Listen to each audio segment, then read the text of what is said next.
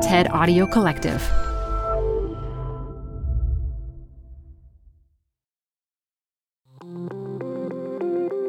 Hey listeners, we've got something a little different for you today. We're sharing an excerpt of the very beginning of an 8-part series that we really like, one that asks one of the most pressing questions we all face. How do we protect a place, and what even makes it ours to protect in the first place?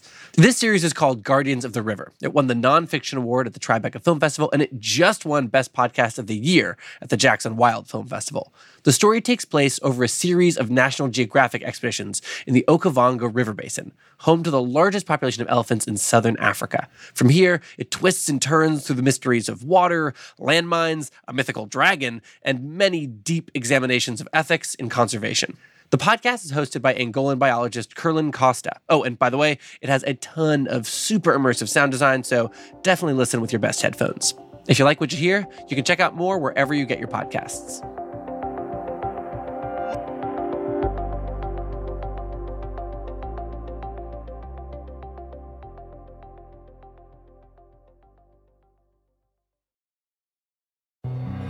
Hi, I'm Ben.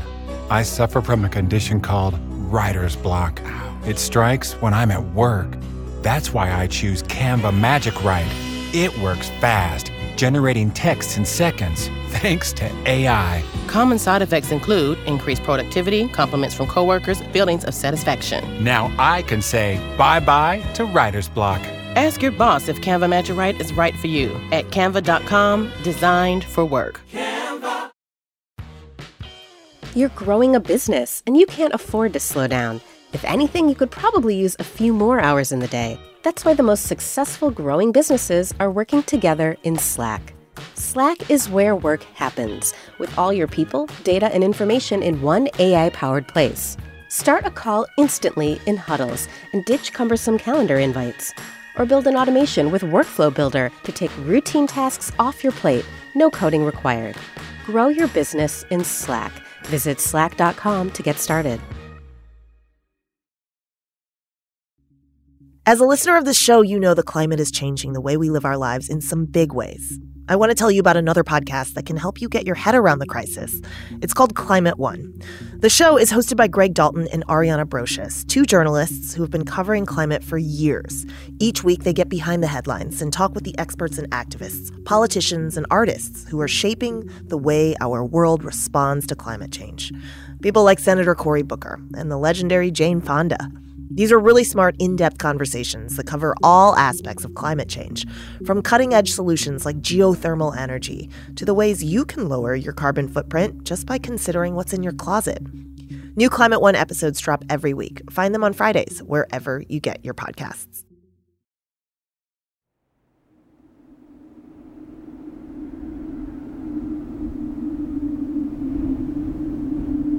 It's a place of life, death, and mystery, and it's called the Okavango Delta.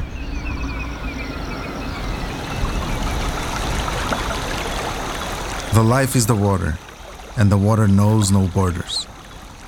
It twists and turns through Angola and Namibia until it converges in Botswana, spreading into one mighty freshwater delta called the Okavango.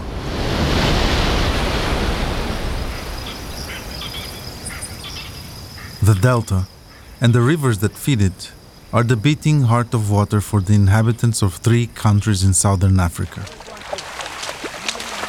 Thousands of elephants, millions of birds, and hundreds of hippos.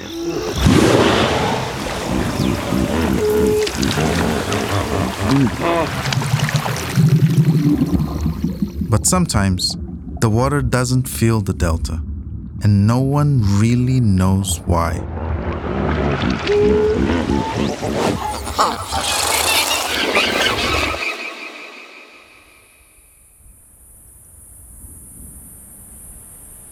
For centuries, during the driest parts of the year, seasonal floods have interrupted the Kalahari Desert, the largest continuous stretch of sand on the planet. Without the water, the desert takes over.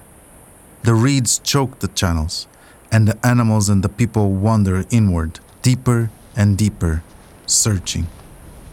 Sand becomes layered with trash and animal corpses. That is the death. And as for the mystery, I can't even pretend that there is just one.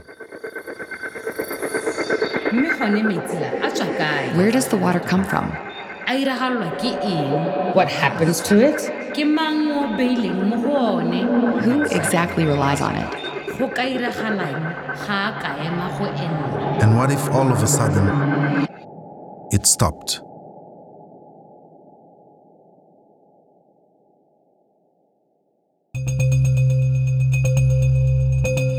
Over the last decade, people around the Delta have started asking these questions more frequently. And so one man decided he would go find the answers. And while on his mission, he uttered a phrase that has become both a gift and a curse. To this day, it is broadcast to millions of people across the world. I will do everything in my power to protect this place. This is Dr. Steve Boyes. Steve is a South African zoologist whose family has lived in the Cape for over 200 years. I'll play it again. I will do everything in my power to protect this place. He says it quickly, but it's a loaded statement. And with it, Steve has tied the fate of the Okavango water system to his own, and in some ways to mine. I'll tell you more about Steve in a minute. First, let me introduce myself. My name is Kerlen Costa. I'm an Angolan biologist. I started working with Steve in this region in 2016. First, as a volunteer, helping to collect wildlife data in eastern Angola, where the waters of the Delta start. Over time, I convinced Steve to bring me onto his team as a camera trapper. Camera trapping involves setting up motion-activated cameras to take photos of the animals wandering around the forest, the ones we cannot see in the light of day. Angola has spent the last 40 years either fighting a war or recovering from it, not conducting scientific surveys. So we have decades of research to catch up on, including knowing what animals live here. The more time I spent in these villages, the more I realized that science is just one piece in solving the mysteries of this region. Many of the clues live in the stories told by local people, in legend, myth, magic. One day, I was placing these cameras in the highlands of eastern Angola. Although I was in the middle of a dense forest, I could sense someone else was there. I turned my head. An indigenous hunter was watching me. He was athletic, shredded with thick muscles. His hands were calloused. His eyes were the kind that looked straight into your soul. He had a bow and arrow strapped to his back. I motioned him to sit with me on the spongy forest floor. The hunter shared his name, Sarebeka, and then cautioned me, "This is not the place for me to tell you stories. I first need to absorb you. Then I will share things, or not." I followed the hunter to his village, and we sat around a huge fire. I remember having this sensation that the stars and the moon were sitting with us because they were so close. We don't speak the same language. I grew up in Luanda, Angola's capital, where we were raised with Portuguese. Sarebeka spoke to me in Luchaz, an older language of Angola. There were long silences. And then finally, he said, "I thought you were a Chindele." This means a foreigner or a Westerner. He went on, "Although you look different, I can feel that you're somehow part of us. I think I can share some things with you."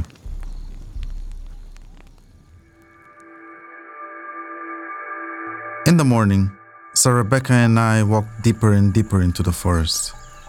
There was no light, no paved roads. Landmines from Angola's 40 years of war were buried in the sand around us. Rusting tanks along the route, another reminder of the conflict, were the closest thing to a road sign. And then, there was a clearing. And right in the middle of it, a stretch of water so calm it had no color. It mirrored everything below it and around it. It was a lake, and it was suspended atop the sand, almost like it should disappear any minute. This was the first time I had ever seen anything like it, and to me, it felt like it was all held together by magic. And it is. Because this is one of the more than 20 source lakes in eastern Angola. Each one feeds a river flowing across southern Africa. Some of them end up in the Okavango Delta, and some flow into Victoria Falls.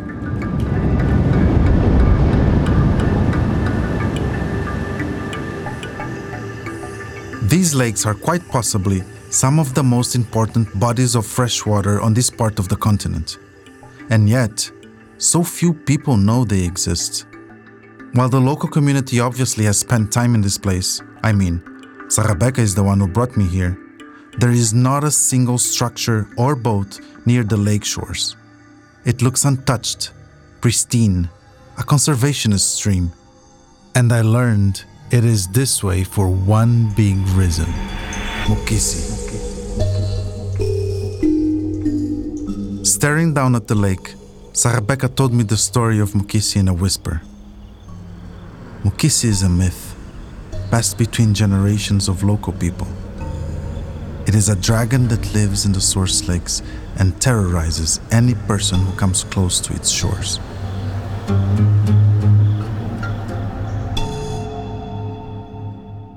Mukisi is a demon. It kills, it destroys. It strikes fear in the hearts of local people. But I think that we've overlooked something about Mukisi. Something that could hold an important clue to the secrets of this place and how we can protect it.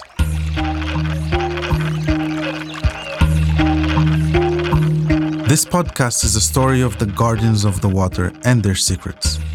These guardians have a monumental task, trying to protect a remote, near pristine environment facing threats from all sides, like wildfires, drought, habitat destruction, industrial development, overhunting, and charcoal production, as well as generational wounds from a history of colonialism, war, and displacement of indigenous people.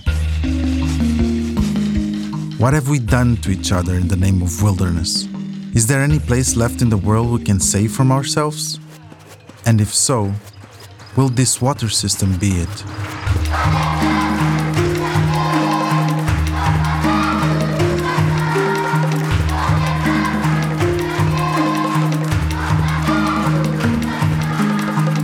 You're listening to Guardians of the River. I'm your host, Kerlan Costa, and we're a podcast exploring how to protect some of the most remote and wild places on the planet, starting with the Okavango Delta and the source lakes. You can find this podcast on Spotify, Google Play, Apple Podcasts, SoundCloud, Stitcher, or wherever you listen to great audio.